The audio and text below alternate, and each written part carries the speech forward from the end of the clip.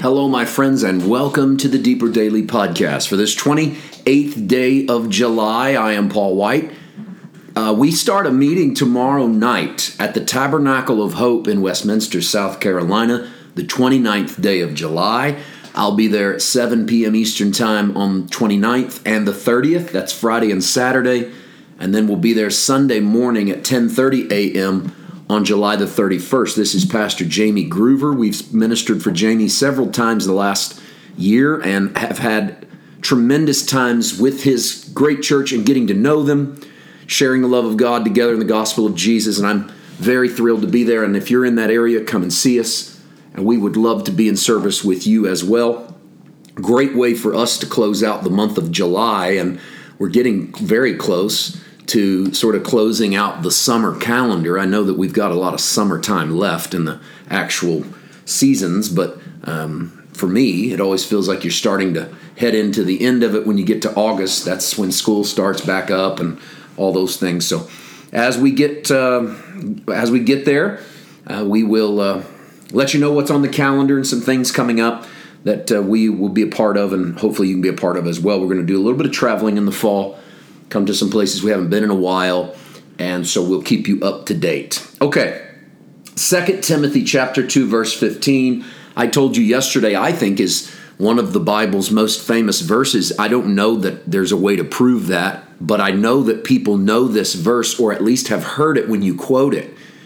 The old King James sounds something like this, and I'm just doing this by memory. Study to show thyself approved, a workman that needeth not to be ashamed, rightly dividing the word of truth. The New King James, be diligent to present yourself approved to God, a worker who does not need to be ashamed, rightly dividing the word of truth. The ESV, do your best to present yourself to God as one approved, a worker who has no need to be ashamed, rightly handling the word of truth. I like that. The way that lays out there at the top of the 15th verse in the ESV, do your best to present yourself to God as one approved. That's the first comment I would make in regards to this verse. There's nothing that you do that makes you approved to God. You are approved to God. Study as someone who knows they are approved. In other words, do the work. Present yourself as someone who knows their identity. To me, that's the missing link in regards to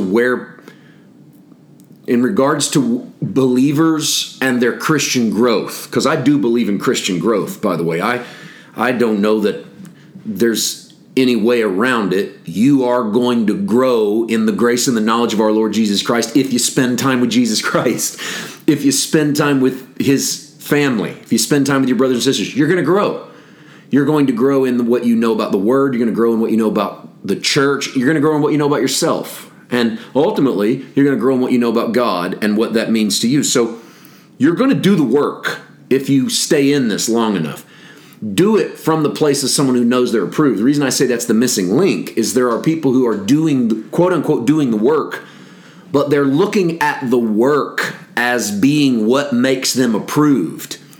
I've got to do this. I must do that. If I don't, then God won't. And I think that is really what this whole message of grace revolution of the last few decades has been trying to fix, is this glaring hole in the consciousness of God's people in regards to who they are.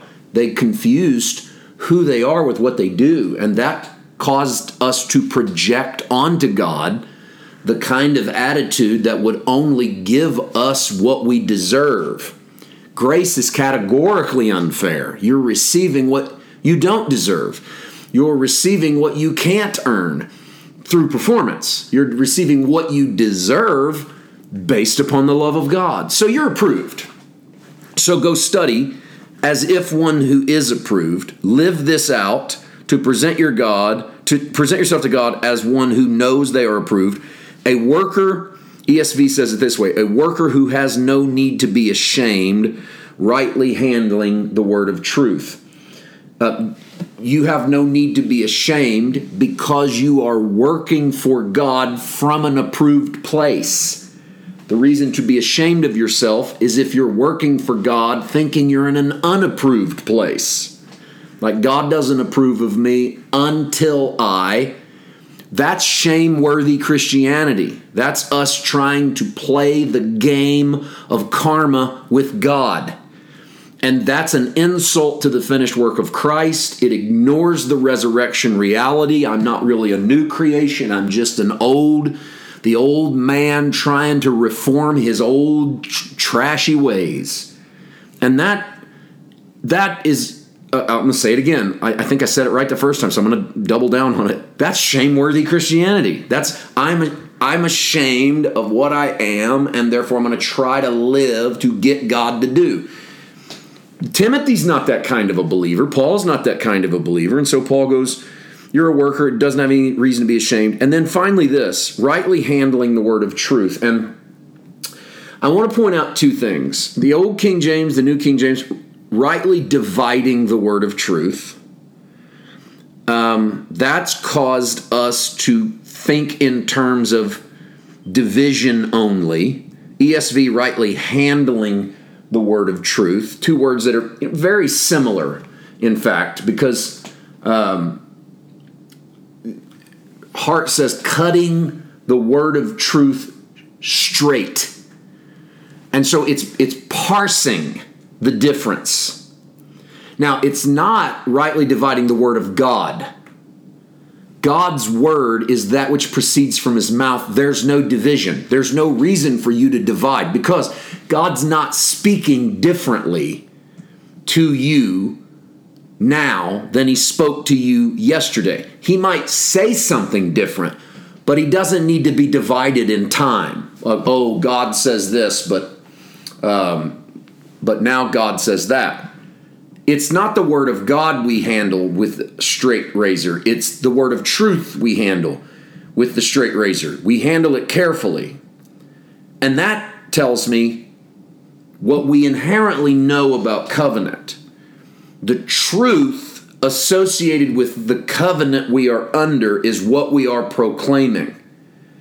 And where we mess this up a lot of times in ministry is when we ignore the covenant we're under to try to take truth from another covenant and squeeze it into ours. We just did a message a couple of weeks ago on our Tuesday meeting called The Church Necessary Things. And in that we went to Acts 15, where the church has their council and they go, okay, don't have to be, if you're a Gentile and you're a believer in Christ, you don't have to be circumcised and you don't have to follow the law, but you need to do this, this, and this. And there's a little hint there of them dividing the truth, of realizing what should be and shouldn't be based on the covenant they're in.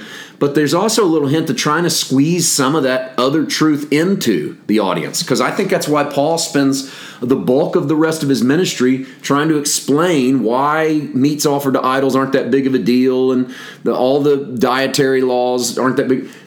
Why does he work so hard to fight against that letter that comes out in Acts 15? He carries the letter because he's responsibly, rightly dividing the word of truth. We have a responsibility to study from a place of approval so that we know how to rightly divide the truth.